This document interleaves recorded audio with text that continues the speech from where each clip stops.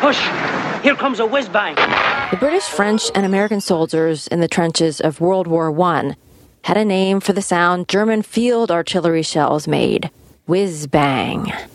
Upstanding America must have experienced a similar fright when Wilfred Hamilton Fawcett dropped his joke magazine on the public. Fawcett had been a captain in World War I. After the war, he returned to Minnesota with the idea of publishing a men's humor magazine.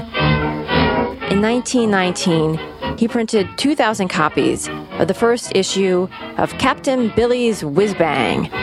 Circulation would eventually hit nearly 500,000. The humor was off-color, like this one-liner. A flapper skirt is like an airmail letter. It covers important territory and speeds up the U.S. mail. But what had been risque in the 1920s felt out of step with the grim reality of the Great Depression. Like an old soldier, Captain Billy's Whiz-Bang retired in 1936.